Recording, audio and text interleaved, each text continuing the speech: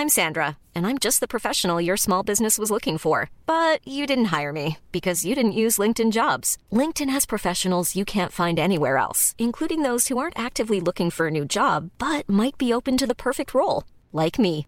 In a given month, over 70% of LinkedIn users don't visit other leading job sites. So if you're not looking on LinkedIn, you'll miss out on great candidates like Sandra. Start hiring professionals like a professional. Post your free job on linkedin.com/people today. In the market for investment-worthy bags, watches, and fine jewelry, Rebag is the answer.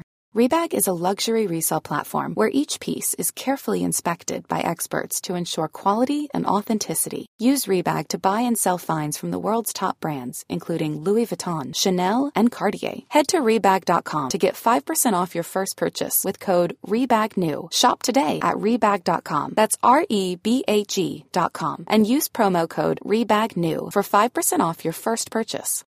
Since 2013, Bombas has donated over 100 million socks, underwear, and T-shirts to those facing homelessness. If we counted those on air, this ad would last over 1,157 days. But if we counted the time it takes to make a donation possible, it would take just a few clicks. Because every time you make a purchase, Bombas donates an item to someone who needs it. Go to bombas.com/ACAST and use code ACAST for 20% off your first purchase. That's bombas.com/ACAST, code ACAST.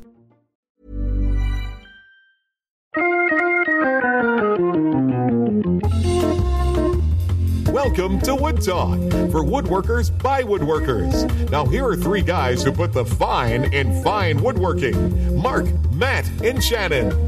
Yeah, that's right. We're pretty fine. It's Wood Talk number 156 for November 4th, 2013. On today's show, we're talking about... You know what, Matt? When you hit the back button, did we delete all the stuff at the top that I had written there? We're talking about? Maybe.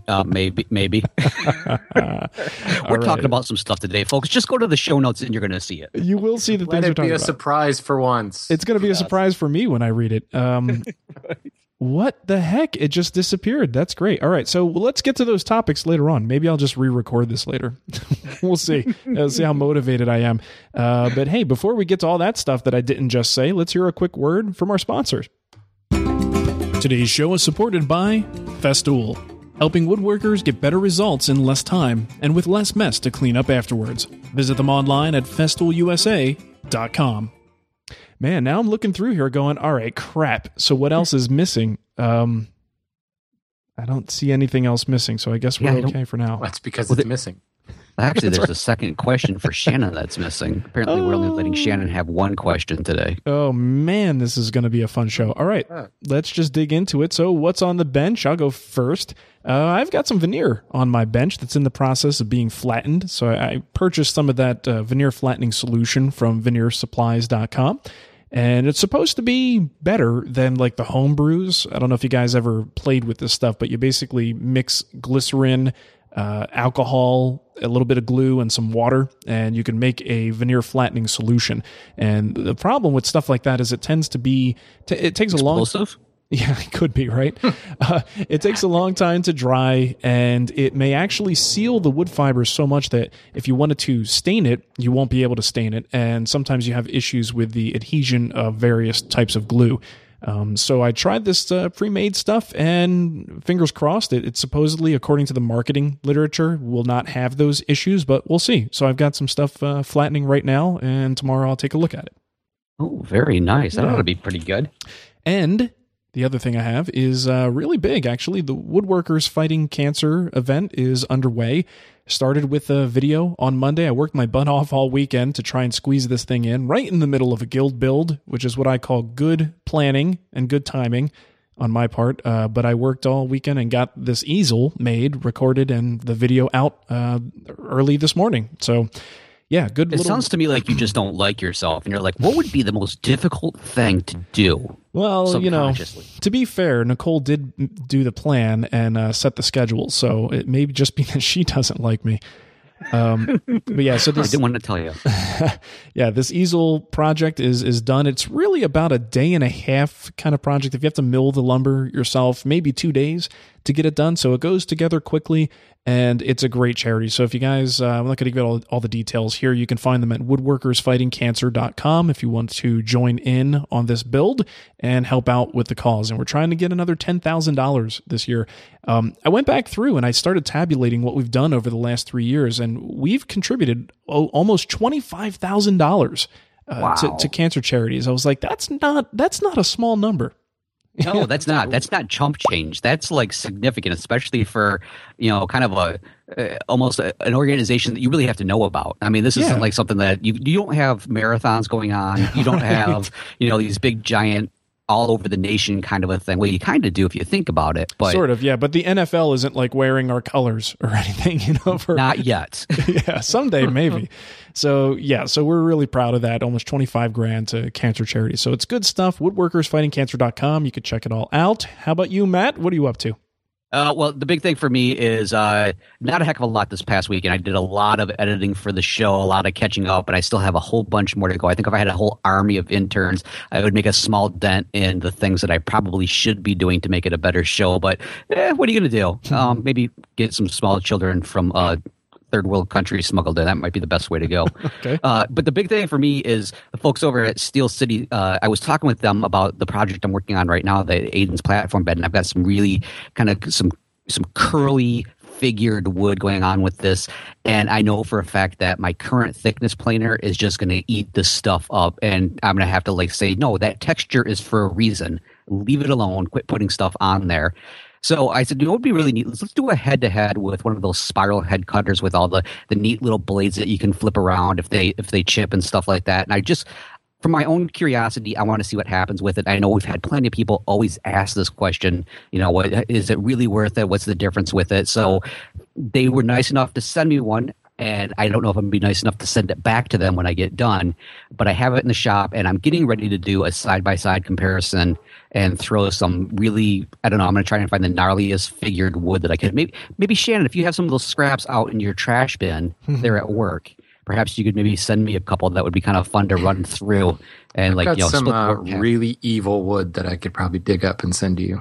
Yeah, I would just be really curious to see how much of a difference it makes. I mean, even if there's tear out, how minimal is that tear out compared to the traditional one? In fact, I even went out and bought new blades for my old thickness planer just so that I could do like a true side-by-side saying, these both have the same amount of time on these blades. So it should be either really interesting or one of those things where the manufacturer says, can you take that video down? And how much is it going to cost us to get that video down? What I found with my planer, I've got a spiral helical head on there. I haven't really even had to think about sharpening the blades. And I remember with my standard straight knife planer that I used to have, it would just be this cycle. Like over time, I'd get to this point where, okay, things are getting a little bit more tedious to push through. The results aren't as good. It's taking a lot more effort to get these boards to run through it. And the one that I have now, it's like I have to remind myself to pay attention and go, wait a minute, is it time to rotate those a little bit for a fresh edge? Because it's really not performing any different than it did when it was brand new. And it's now years into it. So not only do they stay sharper longer, but when you do have to switch them, all you got to do is flip those little suckers around. But I got to remember just to even pay attention to it because it does not dull as fast as the straight knives did for me. Well, I can tell you, considering how long they go at the millwork at the lumberyard before they change them, and when I think we're up at 16,000 linear feet a day right now. Wow, is what they're running through the mill, and I looked at the little maintenance clipboard thing up there, and it shows when they were, when the knives were changed, when they were rotated, all that stuff. And it's like, really? It was like 2 weeks ago. And it's like, well, 2 weeks. Yeah, but it's 16,000 feet a day. Yeah. That really puts it in perspective. Now, this may be slightly different carbide. They're bigger, all that stuff and everything. But it's still, we as home woodworkers have moved into like the industrial world with these carbide replaceable cutter head things. They're just awesome. Yeah, and what are you doing? Maybe like at most one of us might do a dozen projects in a year, and they're all small to medium sized. I haven't done 16,000 linear feet yet. Yeah, I mean, so it'll be a while. It's probably going to be 10 more years before I do. Yeah, I actually have a feeling that I'll probably get so much better results from this just because of the fact that I'm so lazy when it comes to wanting to swap out those other blades, and so I have a feeling that if it's something as simple as just flipping around, and I already took the hood off to look and see exactly how they're set up and everything, that I imagine I think I'm going to be getting a much better result, at least at that medium phase. Then maybe when I actually head to my hand planes, I won't have to spend so much time trying to get that little groove down, that little raised part from where I never removed the nick and the old blade. I don't know about I don't know what I'm going to do. That's part of my routine. I used to have a piece of masking tape across my planer, and I made little like hash marks where those nicks were in the blade. I was just thinking that. I used to do that too. It's like, well, I need this to be a clean cut, so let's just slide it in between those two little tick marks so that I don't get that ridge on it. I do the same thing with the drum sander. I put a little tick mark to show me where like the little burnt on, caked on stuff is, because awesome. You want to get every last bit out of it that you can. So. Oh yeah, there's our tips: how to be as lazy as possible, so you don't have to change things around. That's being conservative and efficient, is what that is. It's not lazy. I'm sorry, I can only make this project out of 1/8-inch wide material because I have so many nicks across my blades. I got this one little spot right here. There you go. Nice. So sweet. That's what's going on with me though. Shannon, how about you? I'm not gonna approach this one because I will get us in so much trouble. Yeah, I wrote something in here, and someone has changed what I wrote about what I've been doing. Oh, come on, Shannon, just own it. I don't know who did that. That's weird. I've really been focusing on some kind of short-term projects. A lot of it is, coming out of a several big projects, all the lathes that I built, and I've got some things kind of piling up that just needed to get done. Had several shows that I had planned for the Renaissance Woodworker that, just ridiculous stuff that I could film in like 5 hours, like build and film in 5 hours, and I just need to do it. So I actually had a really kind of a good week last week. I cranked out 5 different projects. They will all show up on the Renaissance Woodworker, one of which was the tool tote that I posted last week. A couple of little boxes for the Tom Iovino's last minute elf thing he's got going on. And made a bunch of little tweaks here and there. Went back to my lathe and made some tweaks. Created a new pulley for it and made a grinding station for it, and actually sharpened all of my turning tools last night via treadle power, which was kind of fun. Sweet. Yeah, and then I just milled up my lumber for the Woodworkers Fighting Cancer easel last night. So nice. I'll be hopefully getting to that in the next couple of days. And it looks, I know we've talked about this before, but there's something very fun about just banging out real simple projects. Yep. That easel came up at just the right time. I'm probably going to end up donating it to, a local daycare center or something like that when I'm done, because what am I going to use it for? Although my wife is only 5 feet tall, so maybe it might be just right for her. Just put it up on the bench. You can use that for your when you're doing demonstrations. Oh, there you go. Yeah, absolutely. Very nice. So, it's kind of the perfect timing. It's something with just some real simple joinery and, bang it together, practice maybe a new finish on it or something like that. So, yeah, that type of stuff is really fun. And it's nice to just kind of crank stuff out and finish it. And for me, with my own personal, shall we say, problem, is I have way too much lumber. And I need to build some more stuff and get it out of there. And I think I've got some serious OCD about it too. Because it's like, I don't like the fact that there's this enormous pile of lumber over there. I need to use it and need to build stuff with it. So and this is where everybody listening goes, wah! Yeah, exactly. Oh, poor Shannon. I'd make a violin for him, but he's got all the lumber in his piles. Well, it is one of those things where we all save those like special, those unique pieces, and they're kind of small, and you think, what am I going to do this for? And to me, that's Christmas time. That's the perfect time to crank out that little box or turn something on the lathe and use up that highly figured or just really interesting small piece of something that you knew you'd hang on to for one reason or another. So totally. Yeah, it's very cathartic. I'm cleaning out some of that stuff and turning it into projects. Well, and doing the easel myself in like a day and a half, it really made me think about how much we might tend to, I don't want to say we overcomplicate things, but ultimately I think, the three of us probably... I overcomplicate things. Okay. Then we overcomplicate things. But I also think that most woodworkers have this aspiration to just be better and to make things more involved. You want to get deeper into the craft. But doing this one little project, I was like, dude, if this is the caliber of project I was doing all the time, I'd be doing a weekly show. You know what I mean? Like it's actually a fairly simple project that can be turned out in a weekend. That it was just a lot of fun. And I totally agree with you. The concept of doing this short, confined project that isn't overcomplicated, doesn't have the most advanced joinery in it, something like that was very refreshing to do.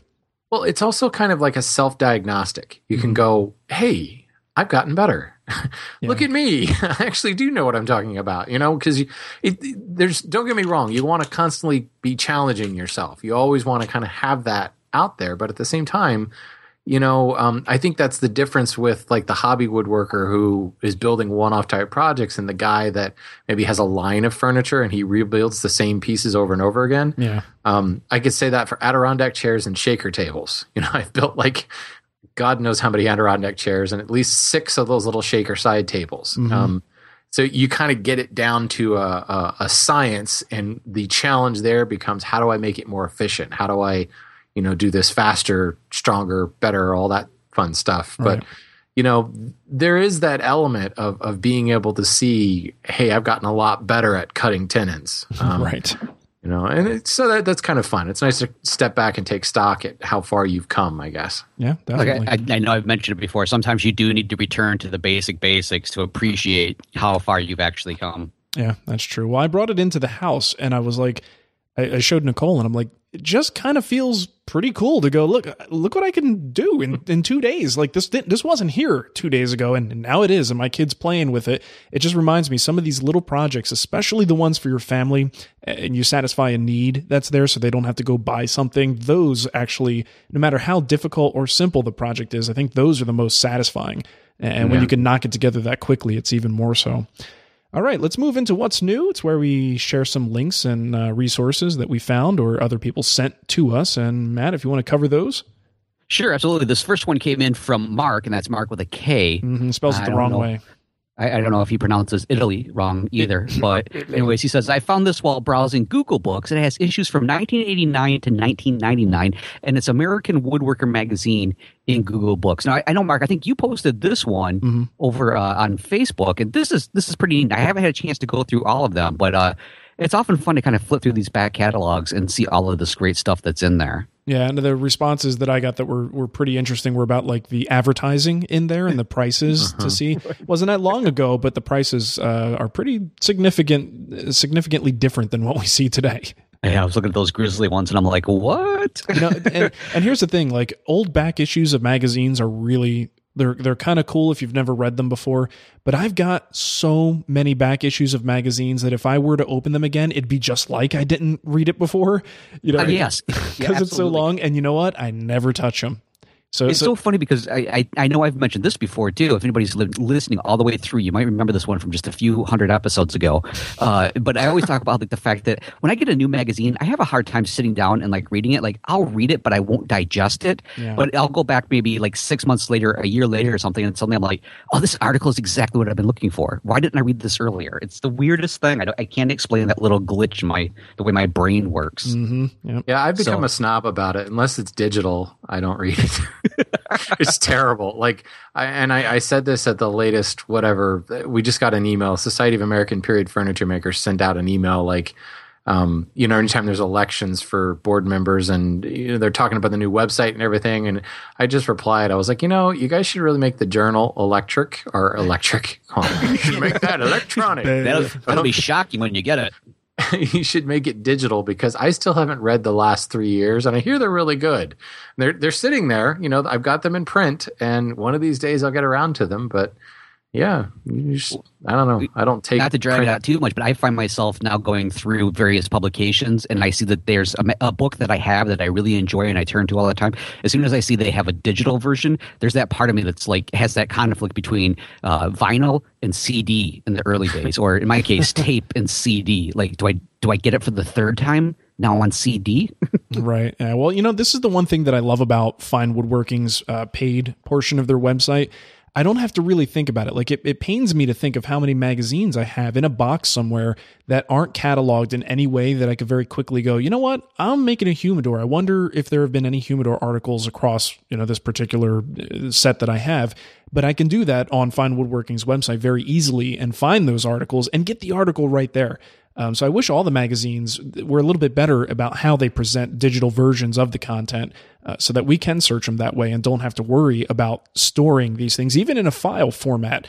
If you've got these PDFs or something, to be able to search them in an efficient way, it's kind of a pain in the butt sometimes. So, yeah. Absolutely. Sweet. Well, hey, let's move on to this next one. We have one more, and this one came in from Alan, and he sent in a link to a veneer/lumber dealer in the Atlanta area. He says they have over 1,200 species in stock. They have cartons of veneers that are still in original crates that are more than 30 years old sometimes.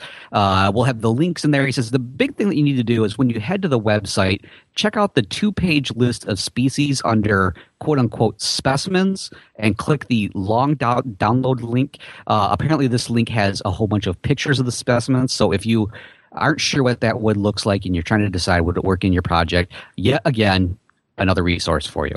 Very cool. Lots of good veneer stuff we're finding now that we've been talking about it a little bit. I was talking to my plywood buyer about this, and these guys, these veneer suppliers, and a lot of them specialize in creating custom laid up plywood panels, pick your face veneer or whatever. They are the ultimate, like, just-in-time supplier. There's no possible way that they can anticipate what their customers need, so they just carry enormous inventories of face veneer. And it's sick. And I think what's happened is, a lot of these guys, economy being what it is, have fallen on hard times. So they've started to kind of open up their services to, pun intended, Joe Woodworker. I get it. See what I did there? If you didn't, go back and listen to a couple episodes. But it's crazy because there are places like this that have, 100 years worth of material that they've just been buying and stocking, and and it's only been available to architects and large home builders and things like that, and now suddenly they've got to find another revenue source, and there's this whole internet thing. They've started to open it up and start cataloging this stuff. It's crazy. So in other words, their pain is our gain. Yeah, pretty much. Yeah. Well, who is it? The other marketer guy, Patrick Edwards. Although some people would say he is the marketer guy. He stumbled onto something like this. And there was one of these veneer suppliers that was actually going out of business, and he bought their supply. Wow. And the dude's got his own warehouse built into the back of his house that's just filled. It's climate controlled and everything. And he's got veneer in there that's hundreds and hundreds of years old because he bought the entire inventory at one time. Crazy. That's awesome. Crazy. All right, moving on to the poll of the week from our good buddy Tom Iovino at tomsworkbench.com. And he asked the question, would you cut a complex joint if no one could see it and an easier option existed? The answers are interesting because it's almost, at this point, it's kind of early in the poll. It looks pretty even across the board for all of the answers. They're all about 18-20%-ish. So 18% say without hesitation. 25% say I might give it a shot. 21% say probably not unless I wanted to show how I did it. And 15% said only if there was no other option. And 19% said no way, no how. So I can't wait to see how this one pans out so that some of these start to venture, get away from the pack a little bit to see what the majority think about that. But I'm curious, have you ever done it? Would you ever do it? And one of them is the hidden miter dovetail. Right. That's where you've got the dovetail hiding literally under that miter joint. So from the outside, just looks like a miter. On the inside, you've got an actual dovetail joint. And there are reasons where you might functionally want to do something like that, where it makes sense, like maybe a bracket foot. But would you guys do that just for the heck of it? I remember Frank Klaus at one of the first Woodworking in America is kind of talking about that. And I can't remember what his exact response was, but no. No. Yeah, the only way I would do it is the option that's not in that poll is only if someone were watching. There you go. Yes. You know, and they usually what's the are. point So. otherwise? And I actually think that was Frank Klaus's response is only if somebody's watching, like the client's there and you want to show off. Yeah. Right. Okay. Yeah, I've had a lot of requests to do that hidden miter dovetail joint in like a live demo for the hand tool school or something, and it's kind of on my list. I've cut one of them in my life, and it came out all right, but I remember at the time thinking, why would I ever do this? Yeah, it's sort of that just academic challenge, and just to say that you've done it or that you can do it. It's like a good practice. Yeah. And shoot, I mean, by the time you do that, regular dovetails are a joke. It's true. I just cut that rising dovetail joint that Roy Underhill's always talking about on my last live session. I was like, this was a lot of fun. I will never use this, but it was a good exercise. Exactly. Yeah.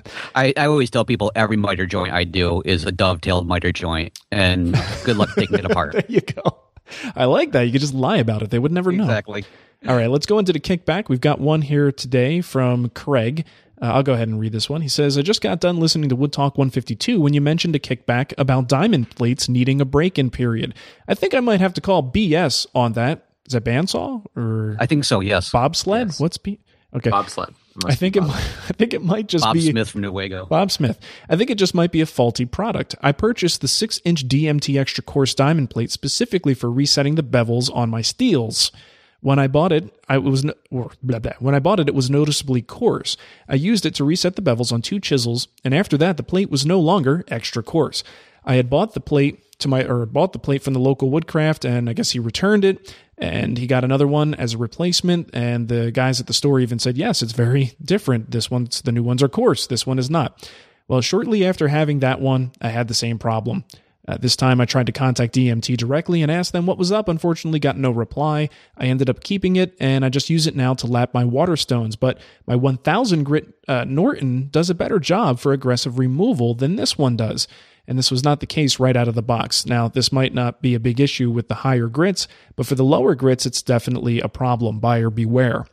And I actually wrote Craig back just to give him my personal feedback on this. I've got one of the extra coarse stones, and the same thing happened to me.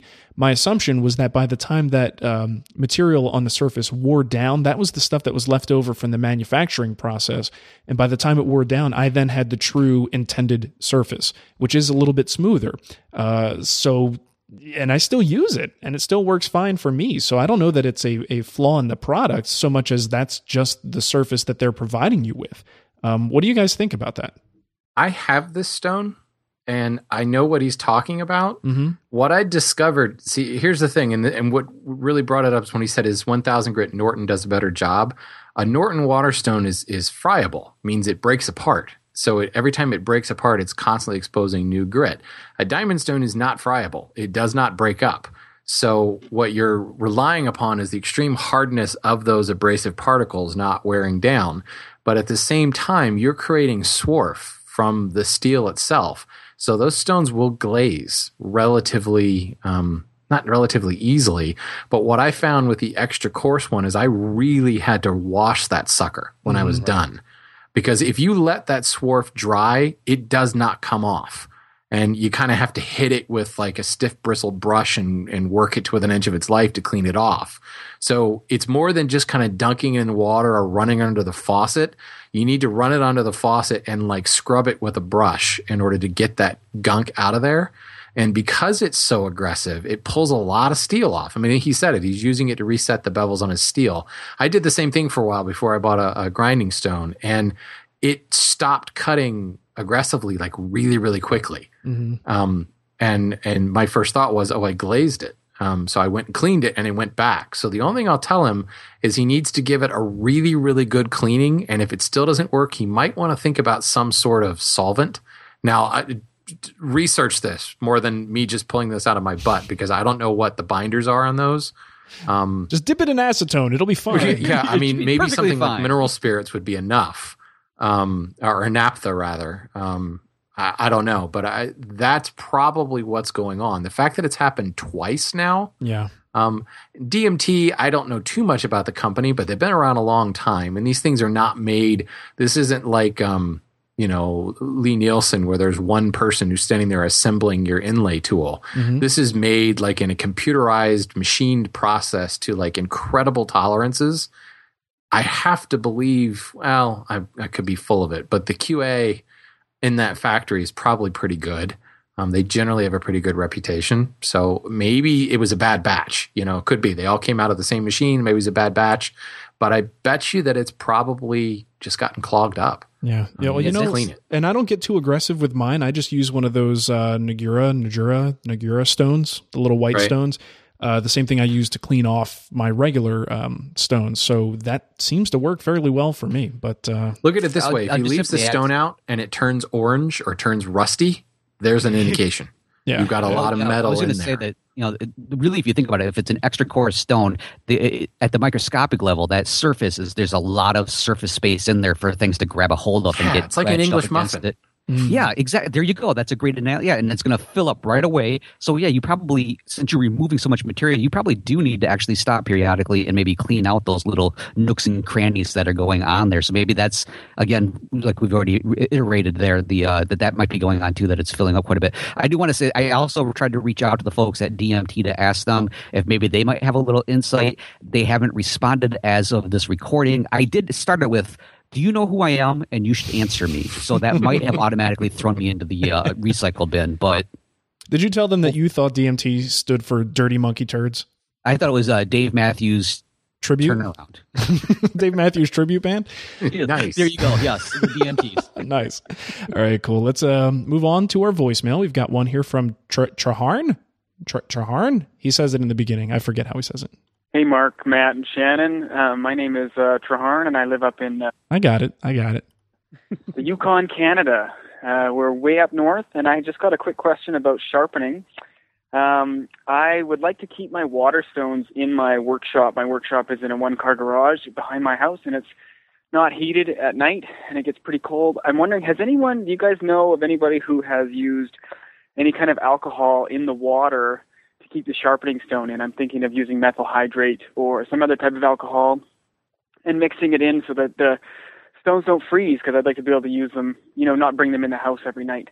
Anyway, please let me know. I listen to the show all the time. I'm going through the back episodes. I think I'm on episode 95. Anyway, I get a lot of enjoyment and humor from you guys. So thanks very much and keep it up. And I look forward to hearing my call on the show. Thanks very much. Bye. All right. Humor, he means me. I just want to let people know. Yes. And Matt, you can attest to this. Science is pretty sexy, right? Wouldn't you say? Oh, it's the hottest thing I've ever seen. Those lab coats. I think it's sexy. I try to convince Nicole that it's sexy. She married me, and I was, doing science work at the time. So, I think it's sexy. So I'm going to play a little sexy music while I answer this question. Oh, please do. This is going to be awesome. Bear with me, guys. Here we go. All right. So I looked it up online, and the average overnight low in Yukon, Canada is about minus 22 degrees Celsius. Now, in order to lower the freezing point of water to minus 22, you need to add approximately 40% alcohol by volume. And there's some toxicity concerns with methyl hydrate, also known as methanol. So, all right, let me cut this music. That's terrible. Oh my gosh, you had me at by volume and toxicity. I hope Sam's ready for tonight as soon as this show's over with. It's on. 6.023 times 10 to the 23rd. What? Wait, hold on. Yes. It's on like the periodic table. Avogadro's number, baby. All right, so here's the thing.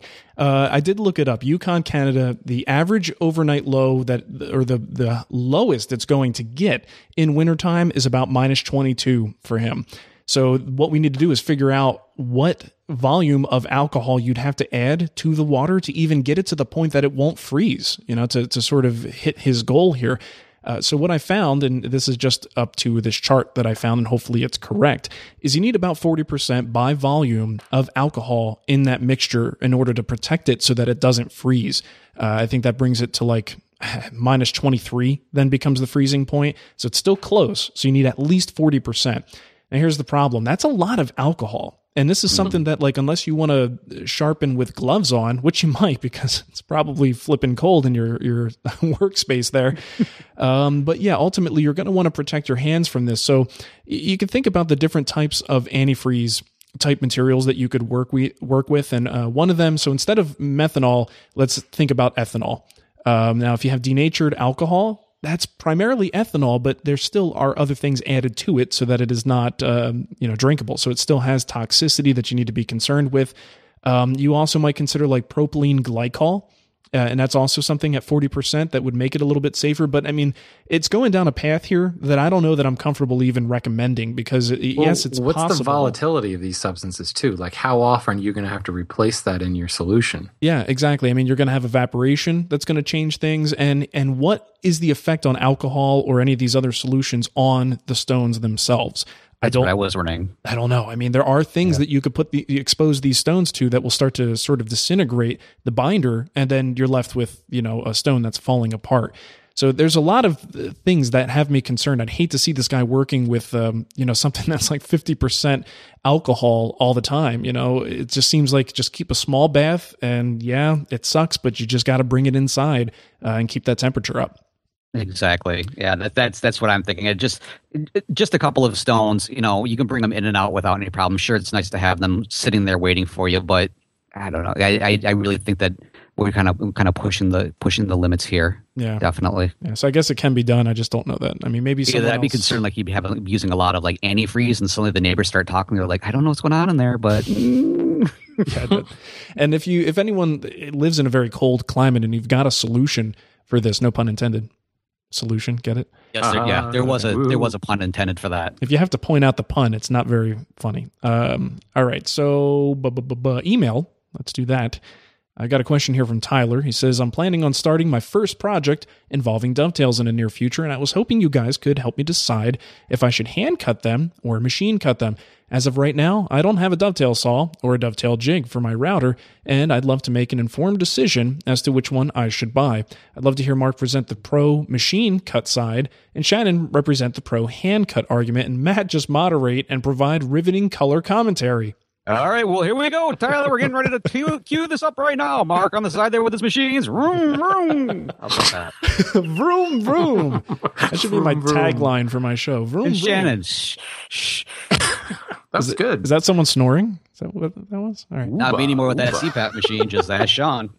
All right. Well, here's the problem. And the reason I put this in here is I don't know that I could fully represent the power machine cut side in the way that you're hoping, Tyler, because I think in the beginning, it's great for someone to grab some chisels and a saw and make a couple of dovetails by hand. It's an incredibly important lesson in sawing, cutting to a line and chiseling to a line. So I love my router jig, but it really is something that only comes out when I've got a bunch of dovetails to make. So maybe like a whole bank of drawers, or I'm doing dovetail cabinets or dovetail drawers in my shop or something like that, and I just need to knock them out. That's the times that I typically will depend on the machine cut dovetails in the first place. So for me, I mean, would either of you recommend that someone just goes right to the dovetail jig as a beginner, or do you think it's good as a woodworker to go with that saw and chisel initially? Do I even have to answer that? Shannon, you don't. Let's do this. I will say that if you take the time to purchase a decent dovetail jig, I would recommend going that route just because of the fact that, you can do quite a bit with it. You'll get really good results. You won't have that frustration. Although I'm having a hard time going with this debate because I do everything by hand now because I had such a crappy jig. Yeah, that could be an issue. I guess it really depends on your comfort. How much are you willing to? Both of them have a bit of a learning curve, especially depending on which jig you go with. I know a lot of people will say you buy the right one and it's pretty much usable right out of the box, which I have a hard time believing. But sure, okay, we'll play that game. I don't know. I can't say for sure. I guess if we knew more of Tyler's background. Yeah, that's true too. I mean, most of the time when this question comes up, it's typically someone who already has some version of a dovetail jig in their shop. Right. And they're looking to, delve into the hand cut world. Here's a situation that's a little different. He doesn't have either, but apparently he's been doing his research and listening to podcasts and whatnot. So he has this awareness that both of these options are out there and hasn't made that purchase yet. And along the lines of what you're saying there, Matt, if he does purchase a dovetail jig, I do recommend he gets a good one. And that's hundreds of dollars later. I was going to say, you might actually save money going the hand tool route here. You don't have to buy, a $200 dovetail saw. Exactly. I know many people who used, what is the Veritas saw these days? Like $69 or something? I want to say, well, I will look it up. So you keep talking about it, and we'll. I know many people who've used that for a long time. I've cut, many a dovetail with it myself. There are options. There's even cheaper ones. You can go the Japanese saw route, buy yourself a Dozuki for like $20.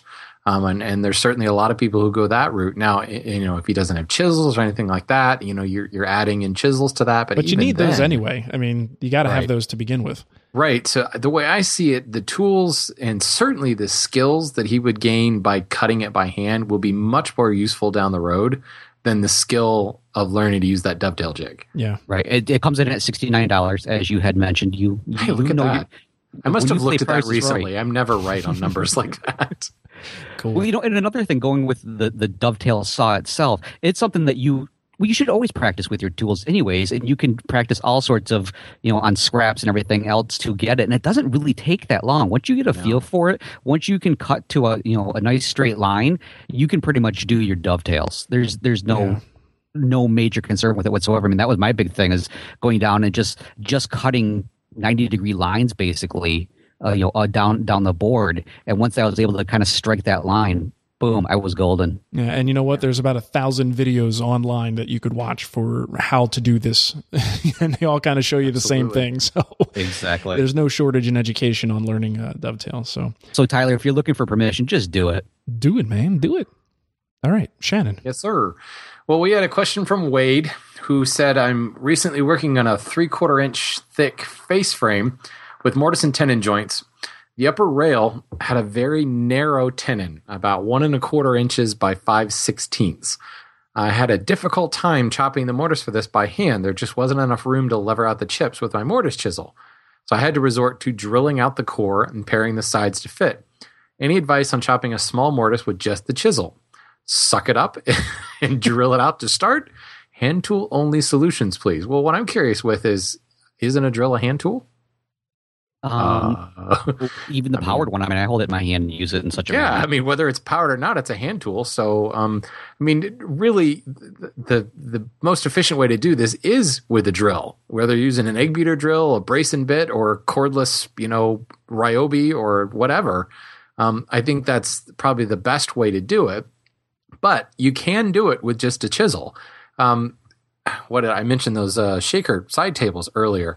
The drawer side there, where that lower rail intersects the legs, that's a 3/4 inch by 1.5 inch wide rail that goes into those legs, and you've got to put a tenon in there. Mm-hmm. If you do a single tenon, you're talking about maybe a 1/2 inch wide, maybe 5 inch wide or thick tenon that's maybe 1 inch wide. So it's a very small mortise. One of them I did that little twin mortise and tenon thing where you've got the two tenons side by side, and that was like almost a 1/2 inch square tenon. It can be done, while the easiest way to is just drill it out. You can just use a chisel, and it becomes less about levering out the chips and more of working towards the center. So you want to take a cut with the bevel towards the center of the mortise, kind of maybe a third of the way into the center of the mortise. You make a cut with the bevel facing the center, then flip it around and make another cut with the bevel facing the center until you extract like a little V out of the middle. And then you just keep repeating that. And what happens is you're not really levering anything out. You're just cutting towards the void in the center. And the chips will just kind of pop out. Now, what you may end up doing is getting something like a scratch-all or, a pencil or something to kind of go in there and kind of pick the chips out that get stuck in the bottom. It's a little bit slower because you're basically taking a lighter bite with each chisel chop, if you will. Cool. That makes sense to you guys? It sure does, Shannon. Yeah. There you go. Definitely. Sweet. Long run, use a drill. There you go. When in doubt, drill it out. Oh, I like All that. right, well, hey, this next question comes in from Kenji, and he says, have you guys seen Steel City's new blue line? I did. I saw it was at AWFS. I think I was looking at the YouTube videos, but I see you have more to this question, so let me go on. If I plan on cutting at most a 16-quarter rock maple stock, would a half horsepower be enough power, or will I need the 1 horsepower version? At $260 for a bandsaw, it is extremely attractive. Thanks for your opinion. So when it comes down to it, I feel like a lot of people, again, are falling into the more power means that you can just do amazing things.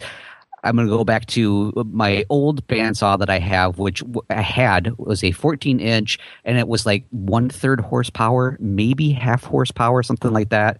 And I had no problem ripping through, say, like ash. I don't think it was like 16 quarters. Well, actually, 16 quarters, that's 4 inches. So yeah, there was a few times that I resawed the ash on that particular bandsaw. Mm-hmm. For me, the main thing is it still comes down to, and I keep saying this over and over, it's feed rate and a nice sharp blade, and I guarantee that you can tackle this. Now, the big question for me is this a type of material you're going to be working with on a regular basis?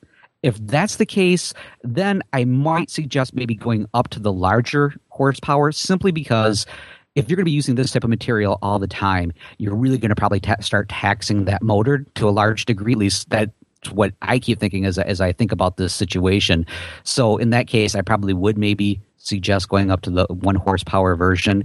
But overall, I just think if you take the time to adjust that feed rate so that you can, let the machine do the work, let the blade do the work, have the right type of blade on this. I mean, you definitely don't want a super fine blade on. You want to have one that's going to be able to remove the material so it won't, again, start stressing out the motor.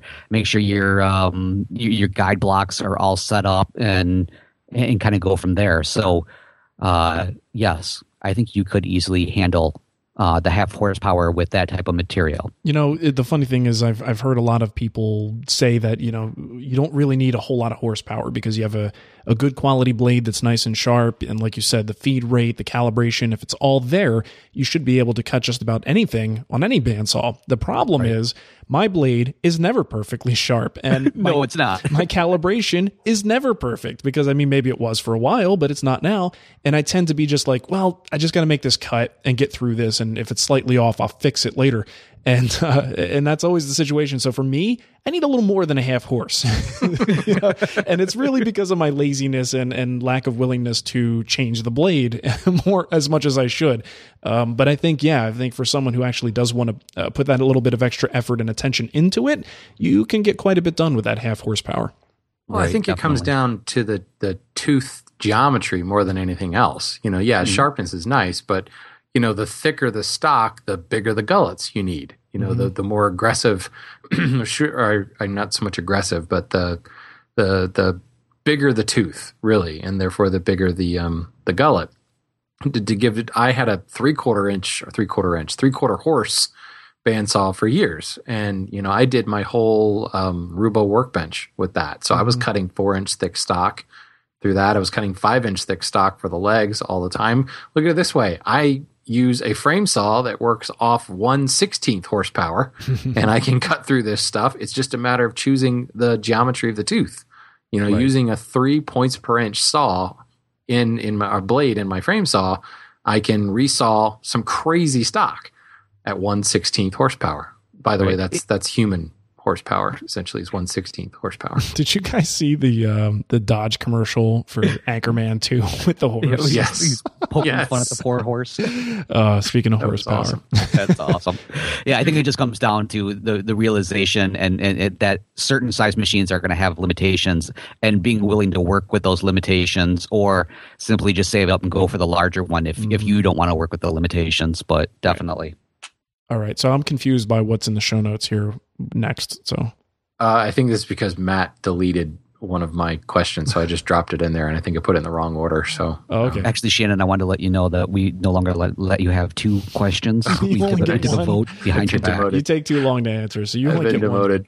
one. Well, I got a question from Matthew, and it was a little similar to a question we got very recently from Kenji, who I think is trying to win an award for most questions asked of the Wood Talk. I'm glad you said that. He's our new Roberto. Tension Yeah. is the new Roberto. Roberto, you better start asking questions, man, because your title's about to be threatened. Get on it. Anyway, Matthew said, I'd like to start cutting dovetails by hand, and I'm looking at a Lie-Nielsen dovetail saw. The only problem is that there are 3 types. While each one lists its advantage, they're not really compared to one another in terms of what sort of work or woodworker would benefit from a particular type. Can you fill me in on the difference between regular, progressive pitch, and tapered models? Can you make a suggestion as to which one is best? And this ties a little into Kinji's question because he went to a hand tool, Lie-Nielsen hand tool event and was playing with one of their saws and was like so shocked at how well it outperformed his Veritas saw that he was just like, this is crazy. I'm going to ditch my Veritas saw and go with a Lie-Nielsen saw. And it's reminded me of the value of choosing your hand tool when you've had a chance to use it. So I can explain the differences of Lie-Nielsen saws, and you could buy one and still end up maybe not liking it. So I realize it's easier said than done because you can't just go and pick these things up. But Lie-Nielsen hand tool events, they're getting around. So unless you live in the Yukon, you might have one somewhat close. And if it's somewhat close, you might think about driving, or go to Woodworking in America, or borrow somebody who has one, or something like that. There is a lot to be said because there's a lot of different variables, from the hang angle to the tooth geometry to the handle itself, that will determine how well that saw cuts in your hand. So, I think that's one of the things that we seem to be getting away from with hand tools. There's a lot of great makers out there that have a lot of different options, and you may pick it up and go, man, this thing sucks, because it just doesn't work for your particular body mechanics. And the more boutique makers we get, the more highly refined these tools become, the more they may not work at all for you because you're left-handed and walk with a limp. So it is something to keep in mind. Ideally, when it comes to Veritas and Lie-Nielsen, they're making their tools for the wider audience, so they're not as highly tuned as, say, Bad Axe or Superior or Blackburn Toolworks or any of these guys that making really, really boutique tools. So that being said, regular progressive pitch and tapered models. I had a progressive pitch Lie-Nielsen saw for many, many years. Liked it a lot. Wouldn't recommend buying it again. Progressive pitch is a gimmick. And I'm going to anger people by saying that, but it becomes a little bit harder to sharpen because suddenly you're changing your gullet size and you have to change files midway through sharpening, which, sharpen a dovetail saw enough times, your eyes start to hurt because those teeth are so small. And if you have to pay attention to when I'm supposed to switch files, you're going to mess it up. So that becomes an issue. The progressive pitch is meant to make the saw easier to start by putting smaller teeth out at the toe.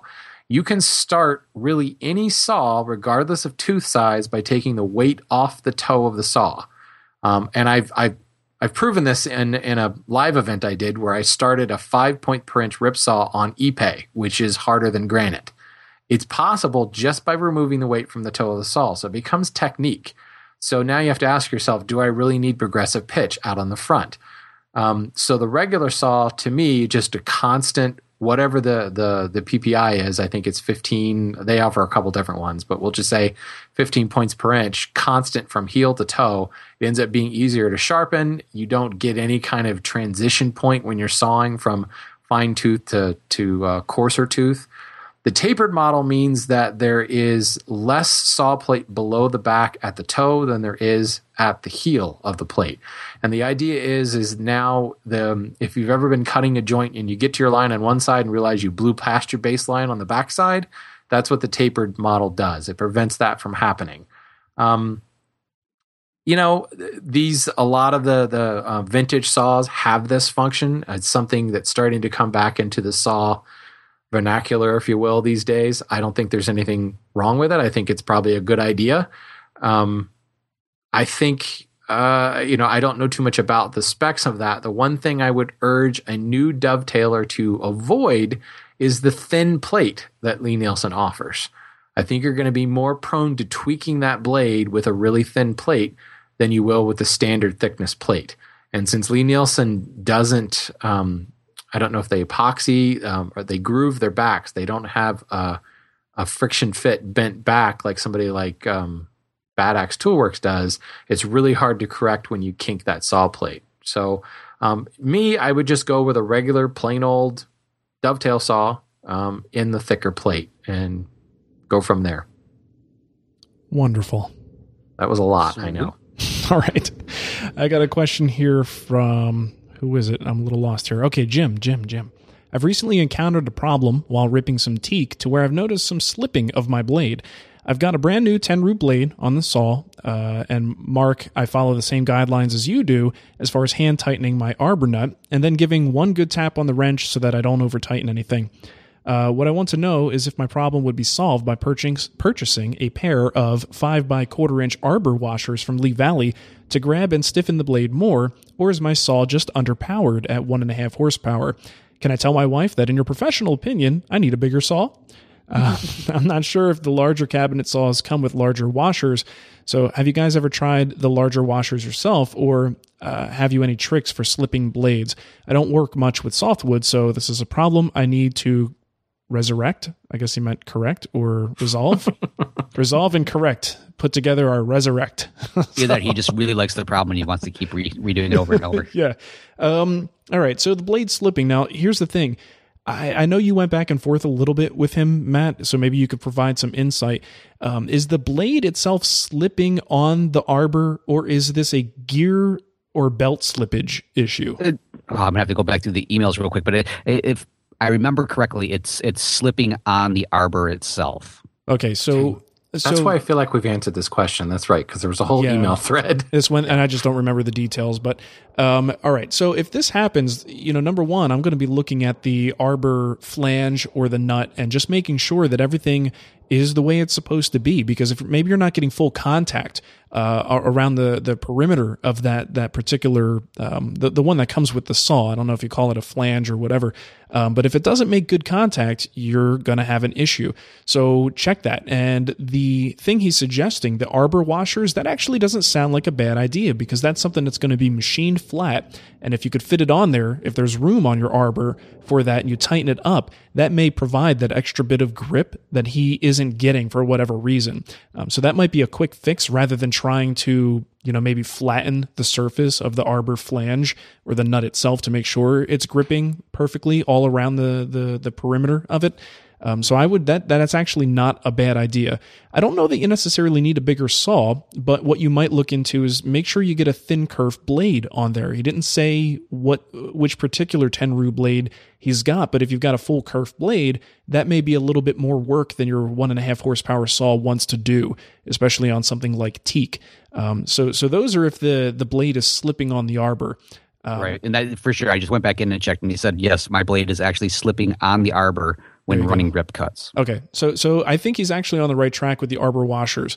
I'd give that a shot. If you still have an issue, you may even contact the manufacturer and just have them think about the situation a little bit. Maybe you just need a new arbor nut sent to you, something that might be flatter. Maybe the surface just isn't flat enough. But that's what I would suggest. This kind of thing always makes me nervous, and giving advice on it makes me a little bit nervous because it's obvious, safety issues to be concerned about. Absolutely. But I definitely think the stiffeners being milled nice and flat should do a really good job. Now, on my saw, I've got that little flange washer type deal, and then the nut comes in behind it. All right. And as long as that thing is nice and flat and makes good contact, and it's about, maybe 3 inches in diameter, so it covers a good portion of the blade. That's essentially what the blade stiffener that he's talking about would do. It would just spread out that surface area and hopefully grip the blade a little bit better. Right. Sweet. Maybe this is obvious, but did he clean all the crap off that brand new blade? I hope so. All the oil and all the... I remember when I got my my Forest Woodworker 2 blade, it was like dunked in whatever it is, Cosmoline or whatever that stuff is. That's called schmutz. Yeah, schmutz. That's the technical term. And it had all that wax, like they dipped in the teeth to protect the carbide, and I had to peel all that stuff off. And there was just so much gunk all over the thing. I had to clean it thoroughly before I could actually put it in my saw. So just maybe that's like is your computer plugged in? Yeah, I hope that's not the case, but definitely good to mention that. Right. Sweet. Well, hey, we ready to move on to this last question here? Do it. All right, this one came in from Steve, and he says, I was reading the instruction for Ron Hock's new knife kits, and the procedure to attach handles to the tang of the blade involves using epoxy. Now, Ron states to stay away from the 5-minute epoxies. Why? I know you've talked about epoxy on the podcast before, but can't remember if you addressed the different qualities of long set epoxies versus 5-minute epoxy. It would be great if you could give us some guidelines in the use of the different formulas of epoxy. Okay, so what I did was I reached out to Ron because Ron's a buddy. And actually, you know what, folks, if you actually tried to contact Ron, I can almost guarantee in most situations he would contact you back and just kind of fill all the stuff in for you. So, you know, that's one of the great things about these manufacturers. Back to Matt, too. Yeah. What? So anyways, I'm going to ignore that, Shannon. He has a Matt filter and folder in his email, so he knows.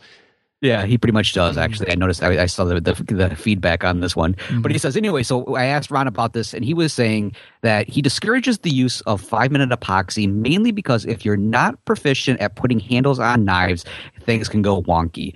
And if they do it with a 5-minute epoxy, you pretty much have a disaster on your hands just waiting to happen. So Ron feels that the slow set 2-part epoxies not only give you almost an hour to kind of dink around until everything goes together properly, but he feels that they're stronger in the long run as well. So in other words, please don't be in a hurry. Enjoy the process, and you're going to make yourself a really beautiful blade in the end. So that's Ron's reason for doing the 5-minute, or not doing the 5-minute epoxy, staying far away from the 5-minute epoxy. Mm-hmm. And to me, that makes sense. I mean, a lot of times, unless you have some sort of setup where you know for sure how this thing is going to go together, anytime I've tried something for the first time, or I'm kind of just really making sure that things have to be lined up just the right way, that always seems to be when they never do. And so it'd be nice to have that little wiggle room in there. Unfortunately, my experience so far with epoxy has pretty much been like that 5-minute stuff that I like get from the home center, and it comes like a syringe with like 2 parts, and then I put it together, and then I can't get my fingers apart later on or something. So Shannon, do you have any epoxy experience? But I know, Mark, you do. Well, I do know that when I've built fly rods before, they say the same thing: stay away from the quickset stuff because it ends up. It's almost like it's not as pure. If there's air bubbles or anything in the mix, they don't have time to like rise out of the solution, and you end up with a poor finish. You know, because when you're making a fly rod, that epoxy is the finish coat to cover up your threads and everything. So you specifically want a slow dry to give it time to kind of, I don't know, settle. It seems like just about anything that has a curing process cures better if it is able to do it slowly. Yeah, right. I mean, almost across the board, you hear that for things that cure. So it seems to make sense. It's funny because I meant to go to you, Mark, but for some reason Shannon came out because I guess I'm thinking about Shannon right now. You do that in the middle of the show sometimes. I've seen it. It makes me very uncomfortable. Daydreaming about Shannon and his hand tools. Exactly. I've got the Wood magazine of him right here with that great picture. Yeah. For me, I haven't used the 5-minute epoxy in forever. I've got the West Systems epoxy that I use, and I do have a fast drying activator, basically. So you've got the slow set and the long set, and I use them both. But even the fast set stuff it still seems to give me more working time than your average 5-minute epoxy. But for me, the big thing and the reason why I like using it so much, and pardon the airplanes, they're on a mission today. They want to let you know what they think about the epoxy also. Yeah. The reason I do it is because they're much looser, so you could pour them and it's great for filling knots and cracks and things like that and really spreading it over a surface. The 5-minute epoxy stuff that you get from the big box store, it's very gooey, it's very hard to spread. So if on a small little thing that you're putting together, fine, but anything on any larger of a scale, and if you want to spread it around, it's just too thick to do that. So I don't, that's why I don't even touch the stuff anymore. Sweet. Yeah. All right.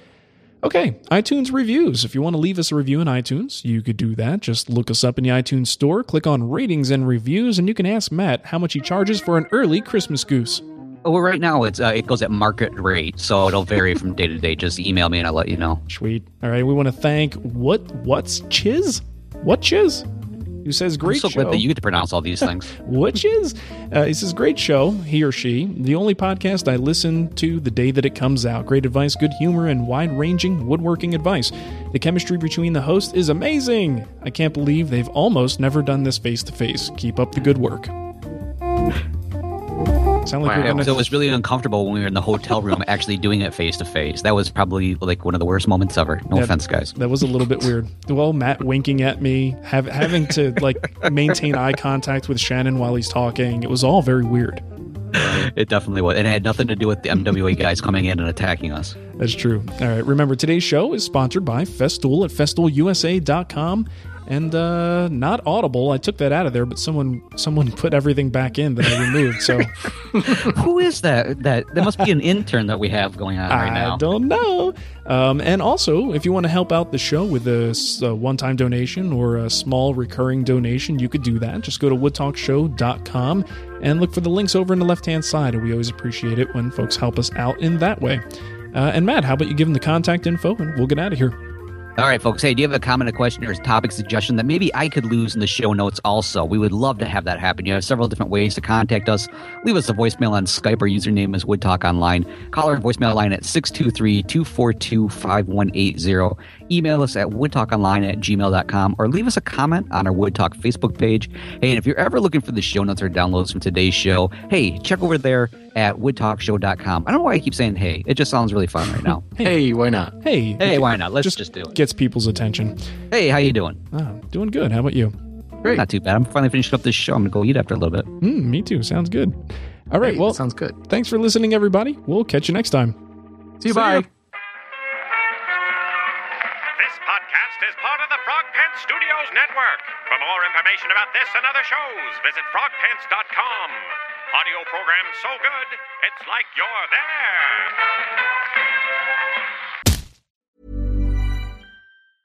Planning for your next trip?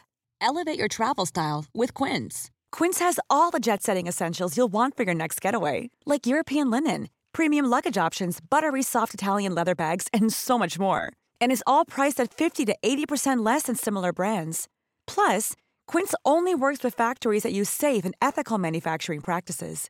Pack your bags with high-quality essentials you'll be wearing for vacations to come with Quince. Go to quince.com/pack for free shipping and 365-day returns. When you make decisions for your company, you look for the no-brainers. And if you have a lot of mailing to do, Stamps.com is the ultimate no-brainer. It streamlines your processes to make your business more efficient, which makes you less busy. Mail checks, invoices, legal documents, and everything you need to keep your business running with Stamps.com.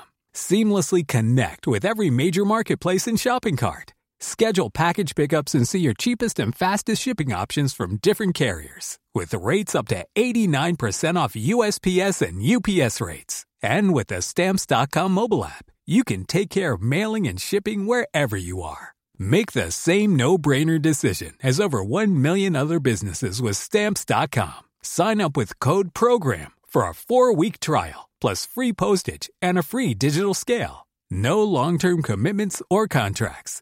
That's Stamps.com. Code PROGRAM.